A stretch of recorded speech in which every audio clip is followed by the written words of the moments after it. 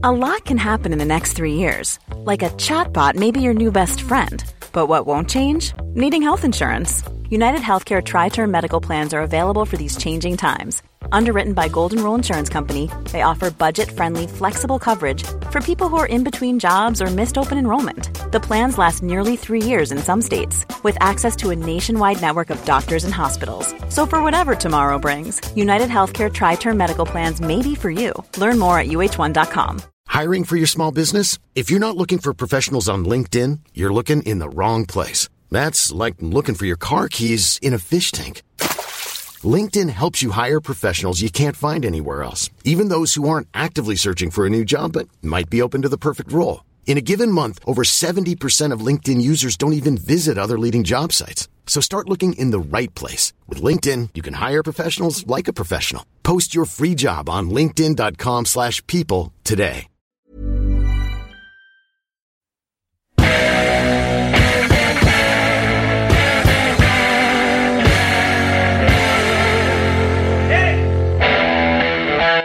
Welcome to Soccer Morning on World Soccer Talk.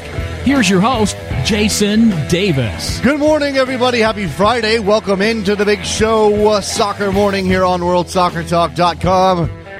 Just ahead of your big weekend of soccer, chock-filled with soccer. There's preseason soccer, there's real soccer, there's fake soccer, there's third-place soccer, there's probably some youth soccer happening around the country, I would imagine. That's not really going to be my thing, but maybe that's what you've got going on with your weekend. Maybe you're out tomorrow morning at 8 o'clock because there's your kids playing in soccer. Yeah, soccer. That's what we're here to talk about. Big show for you today. Christian Hennege will join us to talk about some Premier League transfer rumors and also his in-depth look at the signing of Andrea Pirlo by NYCFC and exactly how does Mr. Pirlo fit into the NYCFC midfield. Does he at all? Is it possible? Can you actually fit that key into that lock and have it do anything that actually is good, as opposed to things that might be bad? Andrea Pirlo has arrived in New York City. We'll get to that in just a minute. Let's do the headlines, though, ahead of Christian Hennege joining us at 9:10 a.m. Eastern. First up, Visa has called for FIFA reform. If you were wondering when the sponsors would step up, they have started to do so. Coca-Cola has called for FIFA to make some reforms and asked for an independent review of the organization. Now, Visa is getting involved. Visa has said, "We view the stewardship of our company, our brands, and our clients with the utmost importance and try to hold ourselves to the highest standards. We seek to partner with those who think and act like us. I don't believe that FIFA is living up to these standards." Now, they have, again, Visa alongside Coca-Cola has called for that independent body to, reform FIFA. He was also Mr. Scharf, Charles Scharf, the Visa CEO, has also said he does not believe that FIFA reform can happen while Sepp Blatter is in charge. Remember, Sepp Blatter set to be voted out as FIFA president, replaced as FIFA president come February. So we remained on pins and needles until that time. I'd still like to see these sponsors be a little bit more forceful with their calls for reform, but the world of business and marketing, you take what you can get, I suppose. Everyone, and by that I mean everyone in England, is reporting that the split between Ronaldo and Rafa Benitez could lead to the Portuguese star returning to Manchester United. I'm looking at the rumor pages over at several different English sites, and they're all listing Cristiano Ronaldo's beef, I suppose, with Rafa Benitez as a reason to believe that he may end up back in Manchester United red. There are signs that Portugal forward Ronaldo does not see eye to eye with new Real Madrid coach Rafael Benitez and criticized one of the former Liverpool manager's training drills. Does this leave open a crack for United to get Ronaldo back? I don't know. They'd have to spend a lot of money. It's certainly something worth watching. Perhaps we'll ask Christian Hennege what he makes of all of those particular rumors. CONCACAF is reviewing the incidents from the Mexico-Panama Gold Cup semifinal. Of course, Mark Geiger in the center of that. The Panama behavior, the Mexico fan behavior, all of those should be up for review by CONCACAF in light of what was just an abomination of a soccer match. CONCACAF is investigating the events that took place during and after Mexico's controversial 2-1 extra time win against Panama in Wednesday's Gold Cup semifinal. After the final whistle, a number of Panamanian players charged at the referee, with images appearing to show defender Angel Patrick kicking out at Geiger. The Panama team was also shown in photos circulated on social media displaying a banner reading CONCACAF Thieves with the word corrupt repeated on each of the banner's 3 sections. It didn't say thieves. It said it in Spanish, but you get the point. CONCACAF Disciplinary Committee is currently reviewing all information regarding the incidents that took place during and immediately following the 2015 Gold Cup semifinal between Panama and Mexico. CONCACAF said in a written statement, the committee will conduct an investigation according to CONCACAF statutes and 2015 Gold Cup regulations and determine whether any disciplinary action should be taken, etc., etc. Included here, a note that Professional Referees Organization boss Peter Walton has backed Mark Geiger in light of his performance and the criticism of Mark Geiger in that game. One inconsistent performance does not make a referee a poor referee, said Walton via email. Geiger is a very good referee and has proved that on numerous occasions. Pro will fully support him, and his standing with Pro has not been affected by this performance. So there you go. World Cup qualifying draw is happening tomorrow in St. Petersburg, Russia. You've got a couple of things. UEFA qualifying draw will happen. You've got Wales and Romania as top seeds in that draw, with Italy in pot 2. That's an interesting happenstance here. Germany or Spain could be drawn with Italy. Wouldn't that make for some interesting qualifying games? FIFA has said that Armenia and Azerbaijan will again be separated in their draw because of political reasons. We all know that politics can sometimes intrude on these situations, and they'll wisely keep those teams apart. NYCFC, I mentioned this earlier, introducing Andrea Pirlo at a press conference yesterday. Andrea Pirlo spoke in Italian through an interpreter, said most of the things you would expect him to say upon arrival. I came here to be a soccer player. That is my main objective, first and foremost, to do the best for my team and help my team win.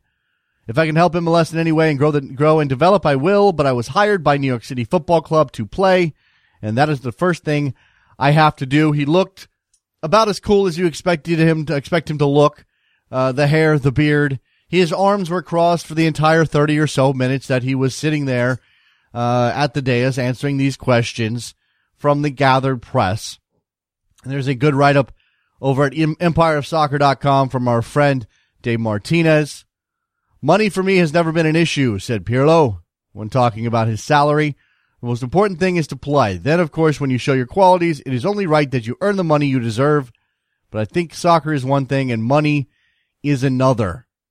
I've never been the type of player to appear on the cover of magazines. I am not someone that cares too much for publicity. I'm not here to be a tourist, but to play. It is something that comes easy to me. It is something I enjoy doing, and I think I do well. So, quotes from Andrea Pirlo after his introduction by NYCFC. It's possible he could play Sunday against Orlando at home. And Jason Kreis saying he is day-to-day Andrea Pirlo. Finally, Tim Howard addressing the quote-unquote controversy, I suppose, over his return to the U.S. men's national team. I've got the audio here. Why don't I just play that?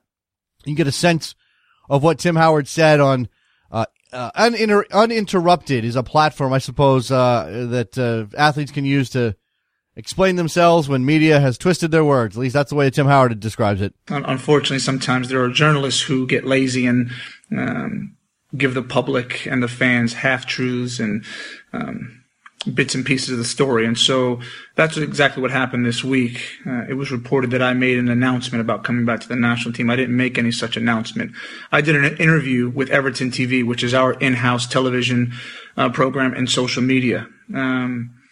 We talked about mainly our trip to Scotland coming up this week and how excited the team was to continue to prepare for preseason. Part of that interview, they asked me about my return to the national team, to which I said exactly what I've said all along. I said it on Good Morning America a month ago. I've said for the last 12 months, and almost exactly a year ago, U.S. Soccer and myself put out an announcement pertaining to exactly that. So I don't know if anything has changed at all in other people's opinion or views, but my view is the same. My plan was to always come back and make myself available for selection to Jurgen Klinsmann and see where we go from there. Other than that, don't worry. I know all about Friedel and Lallis, and we'll get to those clowns in due time. Thank you all. There goes Tim Howard making a statement about his potential return to the U.S. men's national team. He said he's been consistent throughout the sabbatical period and nothing has changed. There was no quote-unquote announcement. Now, as for that tag at the end with Friedel and Lallis, it appears that at least one of those individuals, perhaps Lallis specifically on Fox Soccer, and I guess Friedel as well, criticized the timing of Tim Howard's quote-unquote announcement about his return to the national team. So I don't know what he's going to do with those clowns, but fascinating events unfolding inside the U.S. men's national team fraternity. Let's take a break. When we come back, Christian Hennezh will join us to talk about transfers, Pirlo, and have some fun on a Friday. Don't go anywhere. Be right back. Soccer Morning, WorldSoccerTalk.com.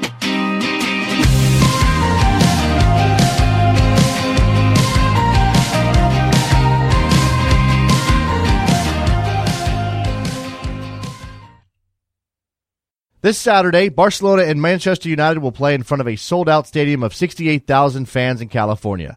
For those of you who, like me, won't be at the game, it'll be live on television. But for a different experience, I'd like to encourage you to watch the game on TV and then listen to me live on Rabble.tv at the same time. With Rabble.tv, here's how it works. After you tune into the broadcast on TV, press the mute button and then head on over to Rabble.tv to listen to me sharing my opinions and observations. With Rabble, you can listen to my broadcast on your desktop, through your iOS app, and now through your mobile browser. So far this summer, over 3,200 of you have listened to me on Rabblecast. If you haven't checked them out yet, this Saturday would be an ideal opportunity. Plus, you can join in, too, by posting your questions and observations in the comments section. With two of the biggest clubs in the world battling it out in Santa Clara, who will get the win? Find out this Saturday, July 25th at 4 p.m. Eastern with me on Rabble.tv.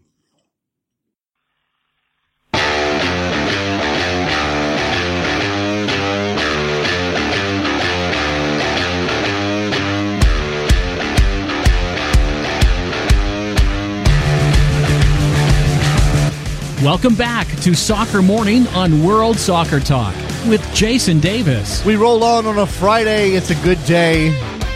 Talk to Christian Hennezh. You can follow him on Twitter, Kheneage. It's like a spelling bee every time I talk to you, Chris. Blame my mother. Yeah, well, no, hey, your family and everything else. It's great, though, to have you on to talk about. We're going to talk some Premier League transfer rumors in the market as it exists right now. We'll certainly touch on Andrea Pirlo, who has now landed in New York, and you've got an in-depth piece on how he fits in at NYCFC over at 442.com. Let me start with some of the more interesting rumors. I told you I'd start with Manchester United. That seems like a good place to go. There are a couple of things here. The big one, though, and I'm seeing it all over the place, and maybe it's just inside England that there's even this notion, Chris, but it's this thought that because Ronaldo might not get along with Rafa Benitez, Manchester United has a chance to swoop in and bring Ronaldo back to Old Trafford. Is there any truth to that at all? I would be very surprised if there is, because the difficulty is you're talking vast amount of money, and vast amount even for Manchester United's kind of spending limits. They did spend a significant amount on Angel Di Maria, who it looks like is heading to France. But equally, you're maybe even discussing breaking the £100 million barrier for this one. I don't think Madrid are going to sell him for less than they bought him for, despite the fact that he's closer to 30 and more heavy. Because I think someone like Ronaldo is almost timeless. I don't see him hitting 30 and then starting to roll down the hill of his career. I think I'd be very surprised. I appreciate that Ed Woodward and people like that have done a great job in spending for Manchester United this summer, but equally, a good portion of the signings haven't been vast in terms of their price. I mean, Schneiderlin wasn't huge in the context of the biggest Premier League transfers. Even, Man City have spent more than them on a single player. And I think that's the defining factor, is that it's a lot of money for a single player. Something that's perhaps more realistic is their chase of Pedro, the Barcelona forward. That one, I imagine that they could get done. It's just a matter of locking in on the actual price. Yeah, I think that is the only thing I could see perhaps inhibiting that deal is the fact that Barcelona obviously have this much publicised transfer ban where they can't register players. So in theory for them, it's almost better in their interest to keep their players until January, so they've got the core of that squad. The concern I would have if I was a Man United fan is, it's very difficult to say this without getting reams and reams of criticism. I do think Pedro is a very good player. I do say that, though, also feeling that he's perhaps not the game changer that Manchester United are looking for. And for that reason, I'd be a little bit concerned about investing that kind of money on him. With that said, though, he could prove me horrendously wrong. And I think if they're looking for an industrious winger, I think he's certainly the ilk of player that you want. He also has tremendous experience both internationally and at club level. So it makes a lot of sense on a number of fronts. No, they've had a couple of high profile. Well, one of them I wouldn't call failure, but they've had some strikers leave. They've had some forwards who didn't work out. I mean, Falcao is the most recent obvious example. They've obviously they're moving on from Van Persie, although I don't know where that stands at the moment. And so the chase of Pedro, as you said, maybe not a game changer, but certainly they need to find somebody who can hit the ground running at United rather than have this stop-start. Is he going to play? Do they still believe in him? So, back and forth drama that's been following some of their forwards. Well, exactly. And I think, that's what's interesting about Darmian is that Van Gaal said that Valencia is the starting right back. And you think, well, if you've signed a player, upwards of 10 million, I think Pedro's going for about 17 to 22 if you go off the reports that are being written. You want that kind of player to start so they can build an understanding and a continuity of the nuances of the Premier League. It's really difficult to do that when you're watching from the sidelines. And so if they're just looking to find someone who isn't going to start, I'd question why you'd invest that much on Pedro. Surely you'd be better off either assessing what options you have in the elite development squad or the academy, or maybe looking at someone who's going to have that kind of longer progression in terms of a slower trajectory that maybe can survive and, if anything, thrive off having 5 to 10 games a season, a couple of sub-appearances, and that slower development in terms of their play. There are a couple of others. You can't see me right now, Chris. I'm wearing an Aston Villa shirt that I got 5 years ago or so. Does it have Bradley 13 on the back? No. And you know what? This predates Michael Bradley arriving at Aston Villa, to believe it or not. But they've sold Fabian Delph. They've sold Christian Benteke. I see some stories about Jordan Ayew coming in. What does Aston Villa, who danced a little bit with the relegation zone last year, what do they do with that money that they've brought in through those sales? They really fixed that spine because again they've also lost Ron Vlaar, who admitted he didn't play consistently, was injured I think about 30% of the time he was there in terms of games he was available for, but when he played was an important figure for them and also gave them leadership, gave them experience at the back. And my concern would be is that who's going to fill that void? Now, if you imagine you've got that 32.5 million sitting in the bank, you also realistically need a striker in there as well, I think, to replace what Benteke gave you. That could be Charlie Austin. That seems the go-to guy. There's certainly a little bit of interest. The concern I would have if I'm Aston Villa buying Austin is that it seems to me he's just a goal scorer. Now, that might sound like a silly thing to say, but what I mean by that is his build-up play isn't necessarily there. What does he contribute in terms of outside of the goals? Is he doing much off the ball? Because they had that with Darren Bent. They spent 24 million when they purchased him from Sunderland. And one of the biggest criticisms of him was he doesn't do anything outside of maybe score a goal. And they needed more from him in terms of bringing in other players and such things like that. So that would be my concern is how much are you going to allocate from that money you've received to finding a defender and finding a striker. And the thing is, we're creeping up on August as well, so you're getting into that final portion of the window. So naturally prices are going to go up. If clubs know you've got £32 million sitting in your bank account, they know that their prices can be moved up a couple of million perhaps. So that's the concern for Villa, is that yes, they've got all this money to spend, but they've now got to spend it wisely. And that, as we often see with teams in the transfer window, is very difficult to do. I've been scanning some of the rumors here as we're talking. I obviously brought up Villa because I'm wearing the shirt and because I know they had some sales, but so much of this is Manchester United. And what's funny about the rumor mill being about De Gea and Sergio Ramos and Thomas Muller, and we know that they've signed Schweinsteiger. There is also a lot of money in English football that is allowing clubs like farther down the table and mid-table and lower to make some pretty significant signings. What have you been surprised most about so far during this silly season? And really, is it a rumor or an actual signing that we should talk about here?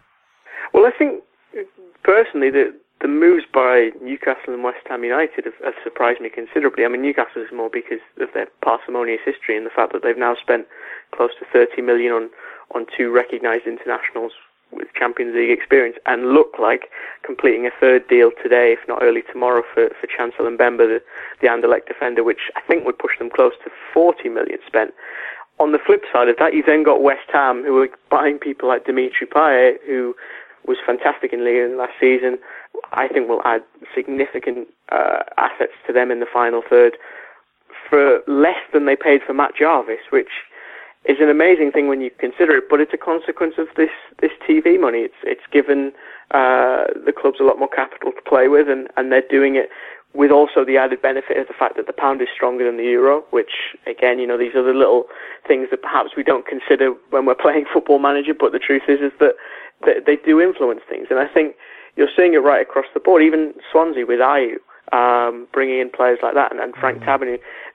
The Premier League has had a real injection of talent, I think, from the mainland, and I think we're going to see that play out in the first few weeks and months of the season. Yeah, there's some turnover happening, and I guess there's always some hand wringing inside of English football when it comes to the amount of foreign talent, and this has been a talking point based on the development of English youngsters. Where does that discussion stand right now? Because the more money that comes into the Premier League from the television contracts, the more likely it is we're going to see an influx of top international talent that will push some of those younger English players down the pecking order.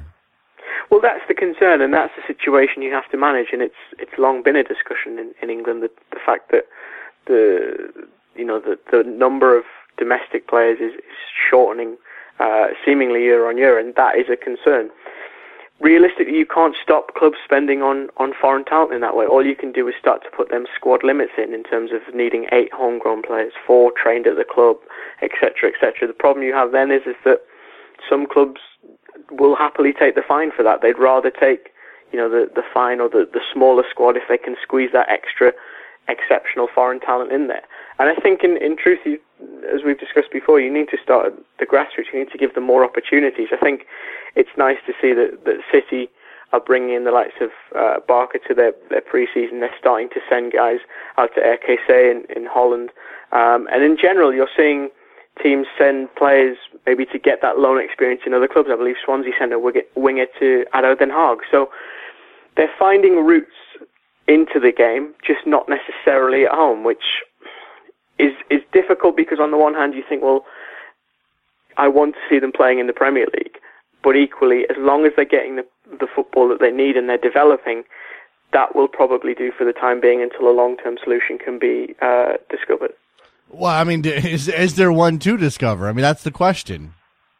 I think there is. The problem comes in, it's going to start very much at the bottom. As often these things do, you have to improve the infrastructure, the level of coaching, the opportunities, even the facilities available to kids. You have to give kids more opportunities so they're training more, so they're playing more, so they're having fun more as well. I think that's the problem, is that we've kind of slacked on that a little bit, and where the world has caught up on England, it hasn't been able to progress itself. And so it's not a case of the standards have dropped, it's a case of the standards of those around them have significantly raised. It's certainly something to watch. By the way, what do you make of Steven Gerrard saying St. George's is boring? St. George's Park, the training center. Well, I've had the pleasure of being there, actually. It is a beautiful place. I can see why he may find it a little bit mundane. There's not a huge amount of attractions. It is very much a hotel and football pitches. But like I say, it's absolutely state-of-the-art. And to a football geek like myself, I had immense fun kind of walking around and just noticing little things and seeing all the kind of equipment they have and what have you. So yeah, maybe to him it's boring, but if he's ever willing, I'm happy to take his place next time he's there. Yeah, here's the easy reference is that there are no nightclubs. There is no Phil Collins happening. It's a thing.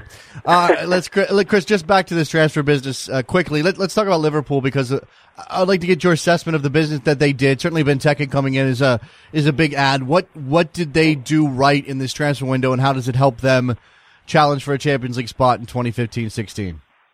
Well, I think they bought difference makers. The concern was with last season, I think they overpaid slightly based on players that were a little bit flavour of the month in terms of the likes of Lallana and Ricky Lambert. And I think in the case of Lambert, it was a good idea, but I don't think it had been really considered for long enough because really I don't think he was ever going to fit that style and work around those kind of fast, nippy attackers that they have in that final third. In the likes of Firmino, you have someone that does work with that, and I think alongside Coutinho will work expertly. It's almost as if they've done the business they intended to do last summer, this summer, if that makes sense.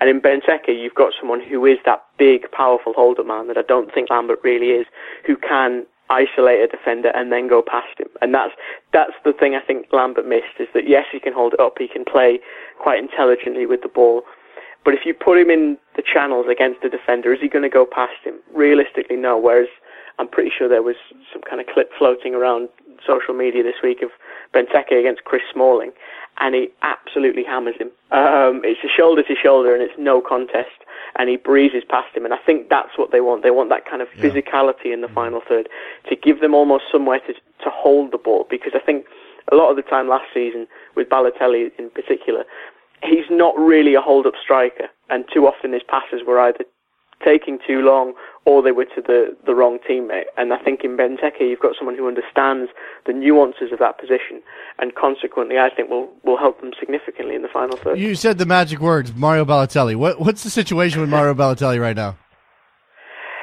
In truth, I'm not sure. It seems as if he's staying at the football club. The problem they had is I think they were trying to sell him for a good while, but really there wasn't any takers for the price they want, because he has kind of fit into that problem where he does blow hot and cold, and perhaps he's a scorer of great goals rather than a great goal scorer. And we saw that at Milan. A lot of his goals were sensational. But how consistently was he doing it week in, week out? Much like Charlie Austin, what was he doing off the ball? How was he helping the team? And I think that's perhaps one of the key themes we've seen of this transfer window, is it's also been about how does this player impact the team? What does he bring to the team that he's about to join? And if you look across the Premier League, I think a lot of the teams that have done business have gone for team players as well as individual talent. That's interesting, and that's actually going to bring me to the last question about the market in England as it exists. But Balotelli specifically, I think, man, I just looked. I just pulled him up on, just to look up at his age, because I forgot. He's only 24. He turns 25 in about a week or a week and a half. That's still, it's a little stunning. He feels like he's been around forever, Chris. Well, in many ways he has, because, he was this precocious teenager that broke through at Inter, and everyone thought, Italy have another fantastic striking talent on their hands, but it hasn't quite developed in the way it should have, and I guess consequently because it seems like he's been around forever. In many ways he kind of has, because his career is almost a decade old.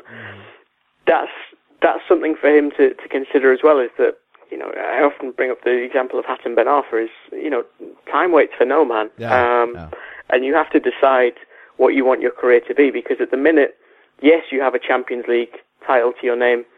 I would, if I was being cynical, I'd say you didn't really earn it. You were not as perhaps prevalent as other members of that squad.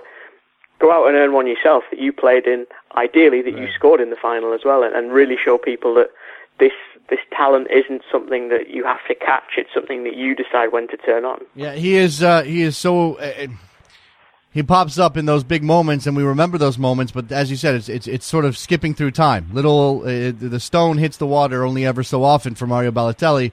We'll see what happens there.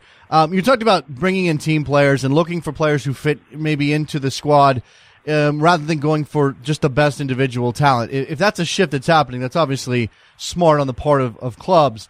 And it brings me to a question about some of these names that we're hearing attached. I don't want to say old players, but older players. I mean, when United is bringing in Schweinsteiger and connected to Muller and I don't know. It seems to be a little bit of a different market in England at this point. Cambiasso is still out there, and there's rumors of him leaving Leicester and going somewhere else. There's a value to these players that teams are seeing that maybe they didn't before. I'm a little lost. I think there is. I mean, if you look at kind of the revolution of the Premier League in the mid-90s and the likes of Ruud Gullit, Gianluca Vialli came over, a lot of the kind of selling point for them was, they have this wealth of experience. And I think certainly that can be huge. I mean, Schweinsteiger has won the Champions League, he's won the World Cup. He's been there and done it. And I think in the case of Man United, if we take them as almost an isolated case study, for them, when Sir Alex Ferguson left, I feel they also lost a little bit of a psychological edge. There wasn't maybe that kind of innate fear inside of, this is Man United, we need to make sure we don't make a single mistake, and they make a lot of them. Under Moyes, that wasn't really the case. It was, in fact, if anything, it was the Emperor's new clothes. The cloak was removed and everybody attacked them and they lost a lot of games. I think even under Van Gaal, to a degree, they lost that a little bit, partly because the likes of Blackett and McNair were in defence and it didn't seem as strong on paper, so teams felt confident in attacking them. When you bring in someone like Schweinsteiger, you bring almost an aura with him.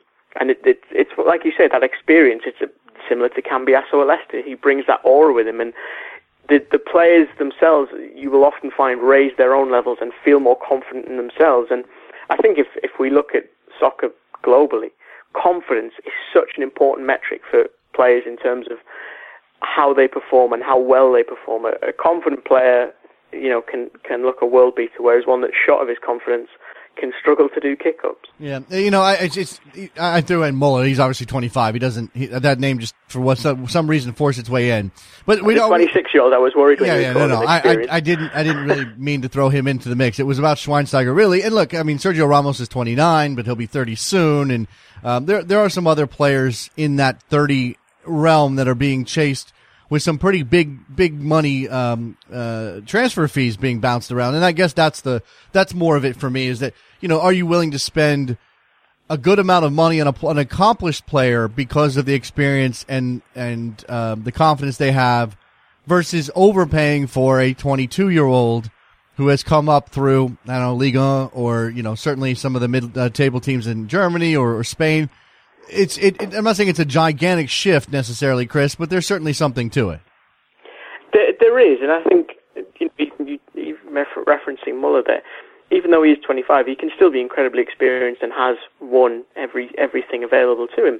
So, from that sense, yes, you do want that experience, especially when you're trying to win things, because it helps to have members of your squad who've been there and done it, who know kind of what the feelings are like, perhaps what the younger members of the squad are going through, who can be that leader and talk them through it. And the truth is that those kind of players are increasingly in short supply as time goes on. So if you can find one, in the case of Manchester United have done, I think you have to take them, because Manchester United have needed a leader in the middle of the park, and I think for a long time you discussed, they need a Roy Keane or a Patrick Vieira, someone to put tackles in. Yep. There are a number of ways to lead, and I think Schweinsteiger proves that. And for me, I think he'll be a very important signing for them. All right, let's turn to MLS topics, and specifically the arrival of Andrea Pirlo in New York. He had his introductory press conference yesterday. He's trained. His hairs look fantastic. He's done a free kick clinic for the kids. It's gone well so far. It's been entirely in Italian, which is interesting and fun. He said all the right things at his press conference yesterday, Chris. The stuff about being here to play, being here to win, not necessarily, being willing to help grow MLS, but that not being his first job. But when it comes to his first job, I think there is some concern over how he fits in with everything Jason Kreis has done so far at NYCFC. And you've got Frank Lampard, who, conceivably is going to be healthy at some point. Of course, and I think, if you look at the way they've lined up this season, it's often been a two-man midfield. So with that in mind, you think, well, okay, is it Lampard and Pirlo? In which case, there's not a lot of athleticism between the two of them because of their age. I think it's a combined total of 73 between the two of them. That means they could very easily be overrun, unless you're going to put incredibly athletic guys either side of them on the wing and expect them to do the running for kind of the entire midfield, which is a lot to ask. Now, there's been kind of tentative mentions of playing a 4-2-3-1. That is an option again, but I assume that you're putting Diskerud in there, who again is taking a healthy portion of that salary cap. He's not exactly known for being a runner either. If anything, I think his asset is being able to control the ball and pass the ball. So then you look at Poku, who admittedly is a big athletic guy, has tremendous pace, acceleration, a little bit naive on the tactical side of things, still needs to work on those assets, and equally doesn't seem like he can go the full 90 yet. Can go perhaps about 75, 80, but after that he really does start to struggle. So it's going to be a really difficult test for Kreis in terms of how he works this out. Now, I've seen some people say this is a long-term thing. It's a case of, allowing Mix to grow into the team while Pirlo does things and then he'll move into Pirlo's position. But for me, I think that the problem New York City have had is that they needed to really hit the ground running with the Lampard thing, with all this kind of stuff that's kind of followed them around. They needed to win quickly. They need to make the playoffs in the first year. They need to make a run, and they need to really establish themselves as being a difference maker in this league. And the truth is, I've yet to consistently see that from them, which in many ways is understandable because they are still an expansion side and they're still finding their feet. But the problem is that, if you're one of the big guns or you believe yourself to be one of the big players in this game, you're going to take shots. It is a difficult question. I mean, the idea that Mitch Diskerud is going to play, an understudy role doesn't make a lot of sense based on the money you're paying him, his profile within American soccer because of his national team experience, and the fact that he's 24. I mean, you want a 24-year-old that you're paying, $400,000 to or whatever it is to be a major contributor to your team, Chris. You can't have him on the bench. And, I think for a lot of us, it's not necessarily Mix, who's run hot and cold so far this season. But for a lot of us, what we're concerned about is exactly a player like Poku, who suddenly becomes, a substitute, suddenly becomes a player who isn't going to get a lot of first-team minutes, and what happens to his development? Exactly, and I think on the back of that, Mix Diskerud didn't move to New York City to be a bench player.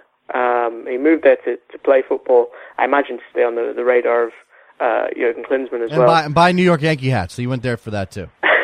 Yeah, he does like his hats. And I think there's no reason he should accept that bit part role. Again, in the wider context, what happens to Poku? Do you loan him out and kind of use that infrastructure? They don't have a USL side at the minute, as I understand it. Maybe that's something they need to consider as well. And I think there's a little bit of that with this franchise, is that they don't really consider 2-3 steps ahead. They make a move and then say, okay, now what options have we got? And that's a concern, is that there's not that harmony between the mothership, if you will, and this satellite organization that is New York City FC. And it is going to be very difficult for Kreis. And certainly I can appreciate optimistic fans saying, well, it's great to have options and what have you. It is, assuming you've got harmony on the pitch to begin with, and there just isn't. And I think as wonderful as Pirlo is, as fantastic a player and a marketing opportunity as he is, I think you can also allow the competing idea that, is this the best move for the club in terms of the squad that they've got at the minute on the football side? Because they do need sporting integrity as much as they need marketing dollars. That's the incredibly difficult balance, especially for a club that's existing within the largest media market in the country and trying to make a mark there. And they've done fantastic work in terms of selling tickets and getting people out to a baseball stadium to watch soccer, Chris. There's no doubt about that. And certainly the signing of David Villa and Frank Lampard and Andrea Pirlo all speak to that success or have a hand in that success. But if you're going to be successful over the long term, you also have to be able to bring through players who aren't going to cost you $6 million a year and can play significant roles in your team. I mean, let's just juxtapose what's going on at NYCFC, and it's not fair because they're brand new. But look at what the LA Galaxy are doing they're bringing in Steven Gerrard, they're signing Giovanni Dos Santos, but they've also got a host of young players. Their young players just put on an impressive display in the second half against Barcelona the other night, down in in the same market.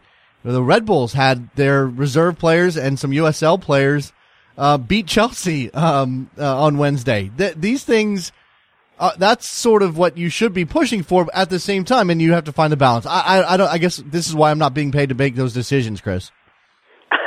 Well, what I would say is in relation to LA Galaxy, certainly New York City FC, I think, do need a USL team or some kind of development situation quickly. And I think the club will look to do that soon. And I think if they've got any common sense about it. Equally, I think they need to be looking to Europe at the likes of Sebastian Leger, Mark Pelosi, these kind of young Americans who now want to come home, because I think they've got enough talent. I think they've had a good education at these clubs and they're ready to contribute.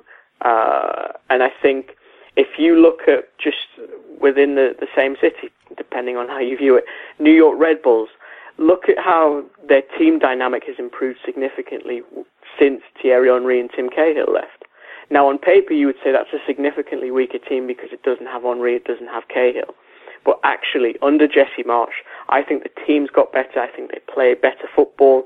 And I would personally tip them to get further this year than they were likely to had Henry and Cahill stayed. So that's some of the kind of pressing issues that I think New York City FC need to address, because as well, I've spoken to guys like Aleko Askandarian, people like this, who always tell me New Jersey, New York has so much talent in terms of soccer.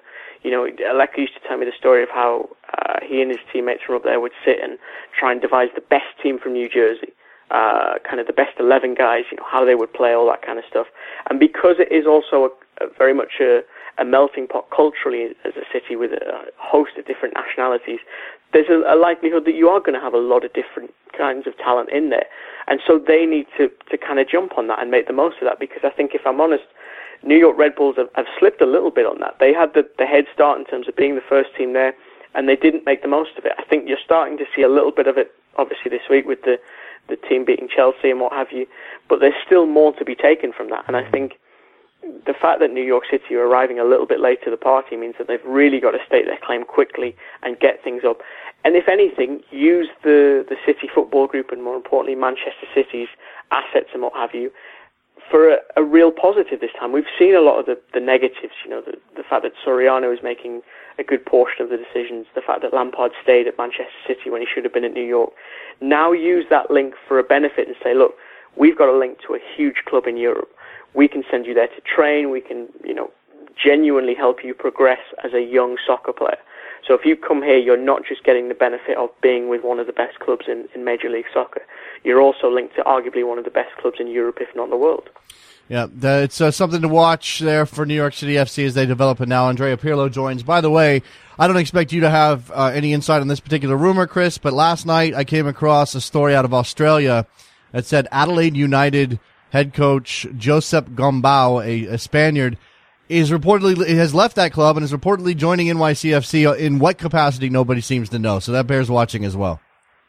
Yeah, I believe it was called a higher role. I'd be amazed if they really got rid of Christ. I can't see it either, no. I think that would be the ultimate kind of gut punch to that guy, given the pelters he's taken and what have you. I would imagine if it's perhaps on the technical side, maybe alongside Claudio Reyna, something like that, working with him on identifying talent and what have you. Yeah, Trevor is telling me that he thinks it's likely an academy role. He says he worked, that Gombau worked at La Masia previously, so that may play a role here.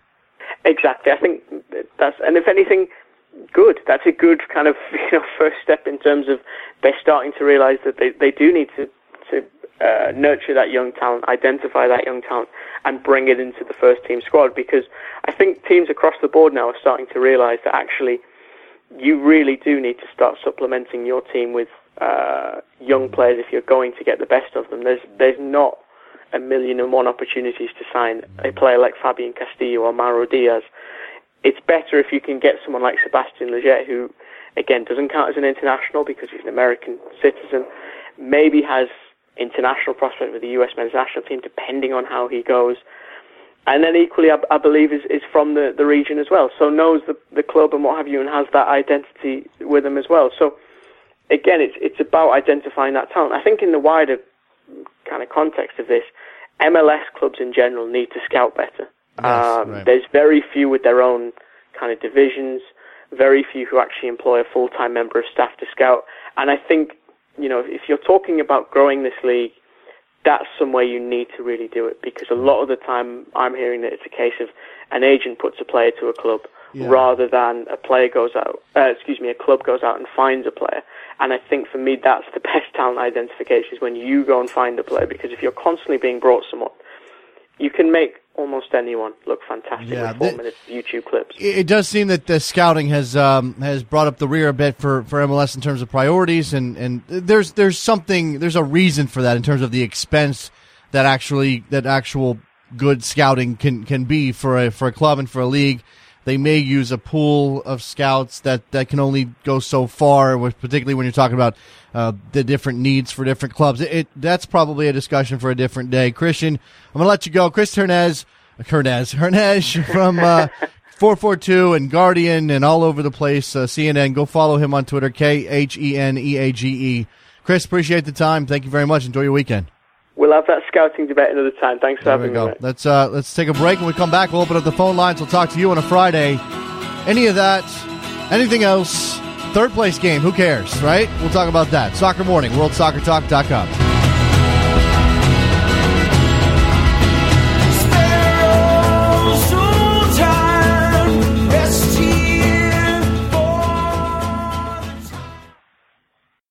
This Saturday, Barcelona and Manchester United will play in front of a sold-out stadium of 68,000 fans in California.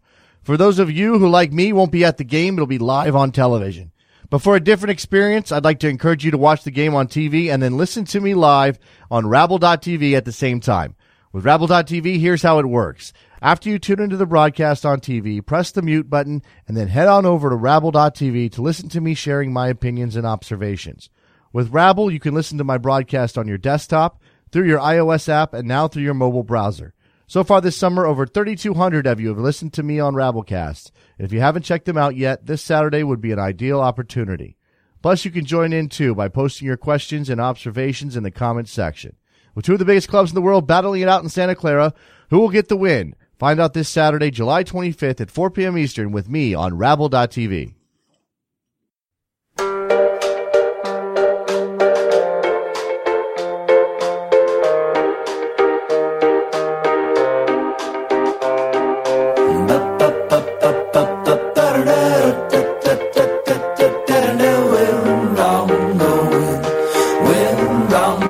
Welcome back to Soccer Morning on World Soccer Talk with Jason Davis. We are back on Soccer Morning on a Friday. The phone lines are open, 646-832-3909.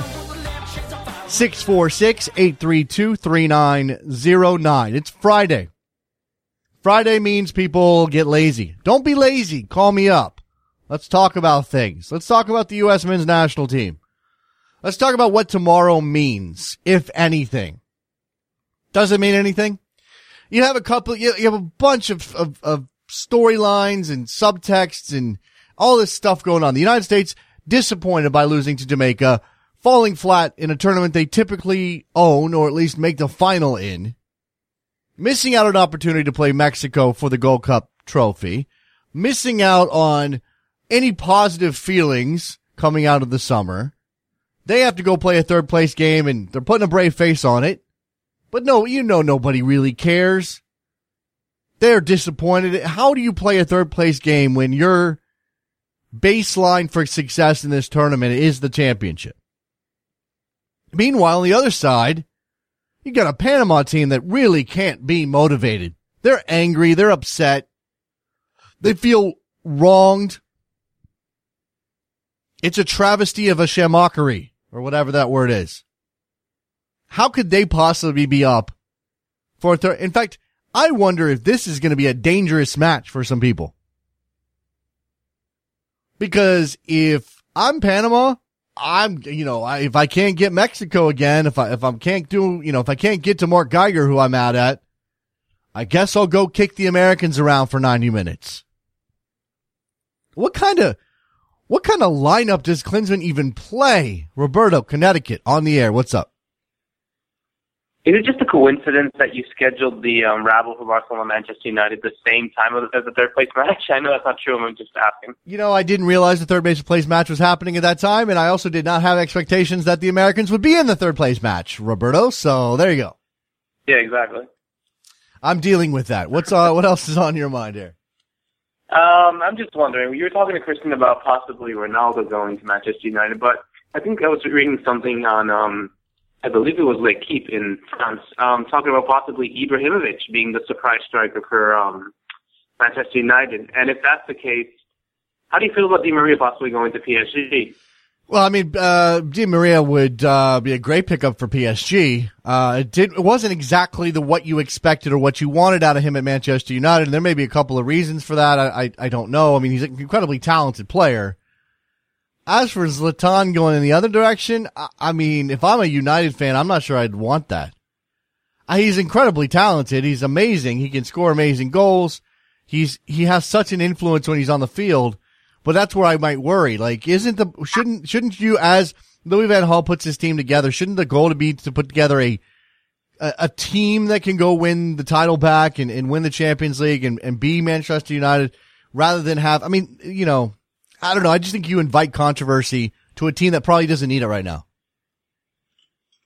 Yeah, absolutely. You can't deny the fact that they have loads of talent on that team considering the new incorporations that they got over the summer. I mean, look, I love Zlatan, and I would love to see Zlatan in my team or in my league or whatever. I mean, I really don't make any excuses for my unabashed man crush on Zlatan Ibrahimovic, but I do know that the guy can be disruptive. Oh, yeah, absolutely. I agree 100%. Are you going to be watching the preliminary draw tomorrow morning?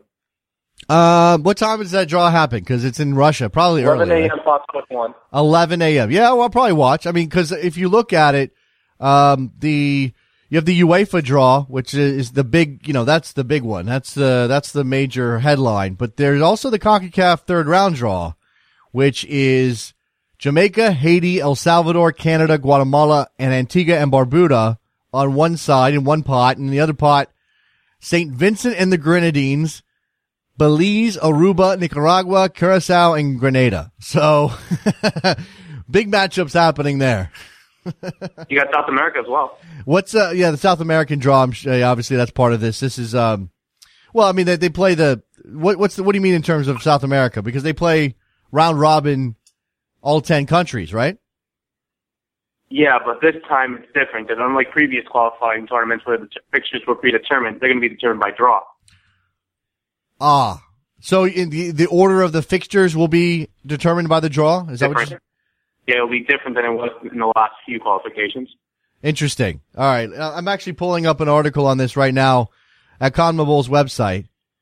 Let's see. The road to 2018 will be set out for 5 of the 6 confederations on July 25th when the preliminary draw takes place. The draw show will begin. South American zone will consist of 10 teams competing for 4.5 places. The teams will be placed in one group and will play each other on a home and away basis between October 2015 and October 2017 with the match schedule agreed in St. Petersburg. All right. I mean, I guess I understand what you're saying, Roberto. That's an interesting twist. Go ahead. Yeah, it's different than it was for the last 20 years. Yeah, right. Same thing for the last 20 years. Right. All right. Well, it definitely bears watching. You got any thoughts on what Klinsmann will do tomorrow and how that third place match might go down? I want to see Yarbrough start. Okay. I want to see Yarbrough start. Captai Yarbrough. That's job number 1. If you have a game that means nothing, just go ahead and get that guy captain. Appreciate the call, Roberto. Thanks a lot, man. Yeah, no problem. Have a good weekend. There he goes. Let's talk to my man Eddie in New York. What's up, Eddie? And he's gone. So I may have clicked the wrong button on Eddie. Eddie, call back. I'm sorry. I got distracted. Bill in New York, you're on the air. Oh, that's perfect timing, Jason, because Eddie's going to call right after I finish talking to you right now. Yeah, Eddie, call back. Sorry, I really did hang up on Eddie by accident. Go ahead, Bill. I want to talk about the refs this week, and it seems so simple to me. I don't know why nobody's ever even, why this isn't done now. Say robots. 2 refs on the field. Say robots. Oh, yeah. Two refs is two. Look, I know, I agree for the most part, Bill. Now, I'm the type of person that wants to see this stuff work in practice before I really jump on board. Like, when it comes to people who stream for instant replay, I go, okay, show me a system that doesn't disrupt the game too much, and maybe I'll jump on board. The same thing goes for 2 referees. I think it makes a lot of sense on paper, but when you consider, things perhaps coming together, I mean, where do you draw the line? How do they work in partnership? You'd have to work out a new system because these guys are taught from the very beginning, from the very start of their careers as referees, that they are the authority. How do you then share that authority? Well, this week I'm watching the game, and the one ref is in the middle of the play. He's always in the middle, and he was diving out of the way of balls. Balls are going between his legs. I saw twice this week that he was getting pushed out of the way by players. Now, if you have 2 refs, you have one on the front of the play, one on the back of the play, and you have the assistants on the side. You have everything covered, and now this ref isn't running around like a lunatic up and down the entire field. And at the end of the game, when he makes a bad call, maybe because he's exhausted, it doesn't happen. Okay. I think it's so simple to me. It's a system worth considering. I got to go back and look because it's come up before. And it's always been shot down, and I'd love to know why it's been shot down. I'll have to go back and look at the reasons, but it's definitely something we should talk about, Bill. Now, if I could throw one thing out to really get Eddie going, the Mexico-Costa Rica game where it ended on that awful call. We all know it was an awful call, and I wanted Costa Rica to win, but they didn't deserve to win that game.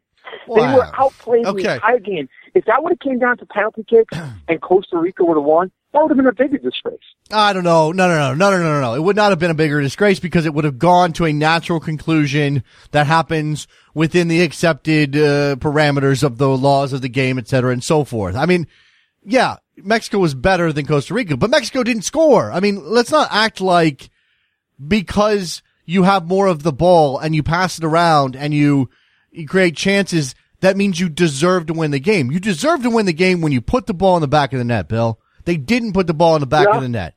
And therefore, I mean, I don't know how much credit you want to give to to Alvarado. I don't know how much credit you want to give to Costa Rica's defenders. I don't know, their midfield and maybe just keeping Mexico on their toes a bit. I realize that when you have a bunch of shots, it just assumed that this team is so much better or they deserve to win. I just don't like the phrasing there. Mexico is the better team on the night, but that doesn't mean they deserve to win. I think I have more of a problem with just coming down to penalty kicks. I can't stand it. All right, fair enough. It happened to Red Bulls this week with Philly. Yeah, it did, and that sucked. It was a killer. Put the ball in the back of the net, Bill. Put the ball in the back of the net. Jason, great week this week. Right. Thank you very much. Appreciate it. There goes Bill in New York. Good stuff him. All right, let me make amends with Eddie up in New York. What's up, Eddie? American soccer fan trying to tell me that we wouldn't have deserved it, but if Wando scores and y'all go to penalties against Belgium, then y'all win them. Yeah, by the way, anybody, we've been talking about Klinsmann this week for obvious reasons. Anybody who throws at me, he almost got us to the quarterfinals if Wando had only put away that chance, I'm sorry. Did you watch that game? Look, the United States would have deserved to win if they had put the ball in the back of the net more than Belgium. They didn't do that. But if we're talking about who was the better team across the entire 120 minutes, there is zero question. They were bombarded. Tim Howard made how many saves? 17 saves or something insane like that? Sorry. Yeah, something ridiculous like that. Go ahead, Eddie. So y'all had Foreman on yesterday, right? And you were trying to say that if Mexico wins this cup, that it would be a travesty. Well, what was his reasoning? I don't remember. Just because the United States has won previous tournaments with the help of the referees, and he pointed to 2007 and the offside call against Canada in the semifinal. Did he forget that more than 2 people played in this tournament? I guess. I don't know. Like if he was to walk down the streets of Panama and try and lay that excuse down, what do you think they're going to say to him? If he was to walk down the streets of Costa Rica and tell him, oh no, Mexico deserves to win this because the U.S. got a goal in 2007 against Canada that they didn't deserve, so it's okay. Logic behind that. I think this whole tournament, I mean, let's be honest about it, Eddie. And look, I don't think you're going to refute what Bill said about Mexico being the better team in the quarterfinals. But, if Costa Rica had, if Costa Rica had scored more, then they would have deserved. If they got into penalties and hit more in, then they deserve to win. I mean, that's where deserve is for me. We can recognize who's a better team.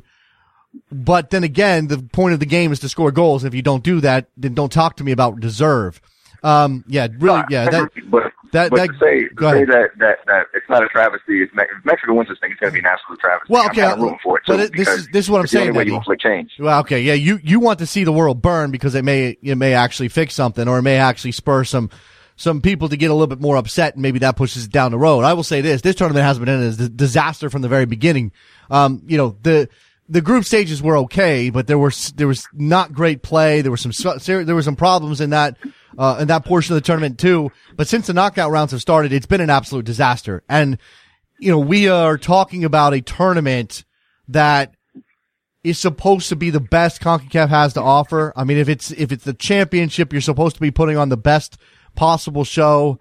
And not only has the play been lacking, the finishing been lacking, not only have we seen violent play, ugly play, we've had bad refereeing, and we've had controversy, and we've had we've had teams so upset over the way things have gone that they've gone after referees. We've seen, Panama with the sign, ladrones in the locker room. I mean, these things make CONCACAF look like a joke. And if I care. I don't know if the people who run the Confederation care, Eddie, but I care.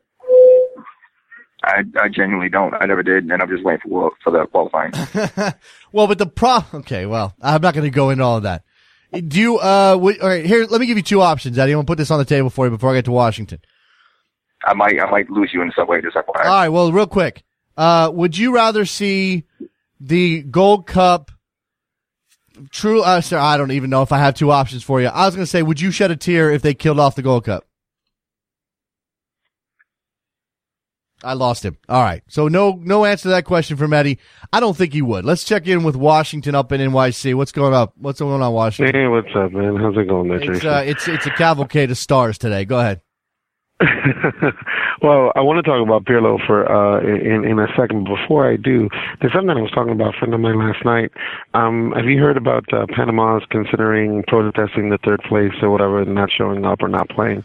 Did you happen to hear about that? Look, I've seen a story referencing Panama being upset, and there being some notion that they may boycott, but I think the sanctions they would face would be too massive. I think they're gonna. Right, I agree with you. I agree. I don't think that that's gonna happen. But if it does, and this is the thing we were discussing yesterday, if it does, how does that play out? Does the U.S. have to show up in formation, and the ref have to blow the whistle in order for the forfeit to happen? Do they have to take the field? Yeah, I think so. Because somebody said no, they actually have to score. If the ref plays the whistle, the guy actually, a U.S. player has to take the ball into the goal I don't think so. and score, and that's the. I don't think so. No. Do you have any idea how that works? I think if as long as the United States is on the field ready to play, if Panama doesn't show, then the United States gets awarded. Isn't the forfeit scoreline a 2-0 scoreline? Yeah, it's a 2-0 Yeah, scoreline. It's a 2-0 scoreline. So I think that's what would happen. There wouldn't need to be a goal scored. By the way, I've talked about what Klinsmann does with his team, and people said, okay, well, you might as well cap Ty Yarborough. Hell, play all the kids. Whatever kids you have in your team, play them all. I mean, I haven't looked through the roster, but you need to play guys who haven't played. I mean, I don't know. Play the weirdest, wackiest team you want. I do not care. I actually hope that Panama comes out and throws out, an entirely reserved lineup as well, as whatever Gomez has at his disposal. Yeah. Well, my original question was this. Do you think Pirlo's, had the press conference yesterday for NYCFC, and do you think he plays on Sunday? And if he does, is that way too soon? I mean, there's no way he could have known the team. No, to get to know the team, he had one practice. So what do you think? I think you have him on the bench. He's not really a guy you would think of as some sort of late substitution to make a difference, but you put him on the bench, and depending on how the last 10 minutes are going, you throw him on just to get him a run out in front of the crowd. I think that's what you do. Cool. I mean, I don't think you're right. He can't possibly know his teammates, although the skill set that Andrea Pirlo brings to the field, he might not have to. I mean, when we're picking out, he's a human being. Come on, man. Well, he has to be more than one practice. Sure. No. I to be effective over the course of 90 minutes, absolutely. But here's the thing about Andrea Pirlo: you could throw him into that game, you could put him on the field, and he could find, I don't know, McNamara on a 40-yard ball. Into space behind the Orlando defense, and it would be magical for that in that moment. He could hit a free kick and wow the crowd in that moment. But does that mean he's the best thing for the team on Sunday? No, probably not. Yeah. Thanks a lot, my man. All right, man. Appreciate the call. There goes Washington up in NYC. 646-832-3909 is the phone number if you want to jump in here on a Friday, the last couple of minutes of the show, the last couple of minutes of the week here on Soccer Morning on WorldSoccerTalk.com. Before I run, and I will run here in just a minute, I wanted to hit this. This is an additional story coming out of the Panama camp. This is a statement issued by the Panama Football Federation considering the insulting and shameful officiating during the Gold Cup, specifically against Panama to favor Mexico in a vulgar and blatant way. We are demanding the removal of the entire CONCACAF referee committee. They posted this at their federation website. What happened on Wednesday in the semifinal versus Mexico was the straw that broke the camel's back in a situation that has been repeated since the first match our team has played in the group phase, the statement read. Everything is designed so that Mexico and the United States get to the final. This is from Julio Cesar Deli Valdez, former head coach. This was not human error. There's a lot of contamination and cleansing is needed. A lot of things come to mind. I was calm because we were going to have an American referee, and normally they are very proper. After the match, well, everything is tainted. Whom do I blame? The referee? CONCACAF? Who? It's a complex subject. I don't understand what happened yesterday. We'll see what the fallout is here. Panama is not one of the big dogs in CONCACAF through no fault of their own. I mean, it's a good team. It's a solid federation, but they don't have the pull. We'll see if they're able to force CONCACAF into some changes, and I don't think the referee committee is going to resign or anything like that. All right. Thank you very much for your attention on a Friday. Enjoyed it. We'll talk to you guys. Thanks to Chris Hernandez as well. Join us over on Sirius XM FC 94 for 2 more hours of this. Fun times, guys. 3rd place match. Go USA. See you then. Bye.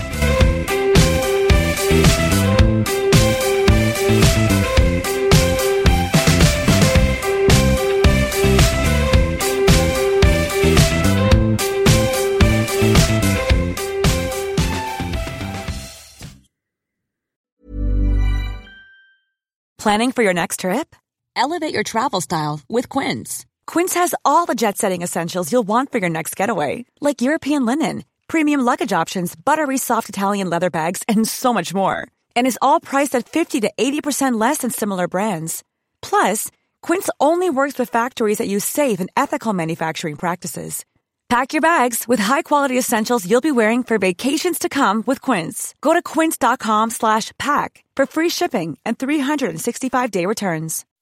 When you make decisions for your company, you look for the no-brainers. If you have a lot of mailing to do, Stamps.com is the ultimate no-brainer. Use the Stamps.com mobile app to mail everything you need to keep your business running with up to 89% off USPS and UPS. Make the same no-brainer decision as over 1 million other businesses with Stamps.com. Use code PROGRAM for a special offer. That's Stamps.com, code PROGRAM.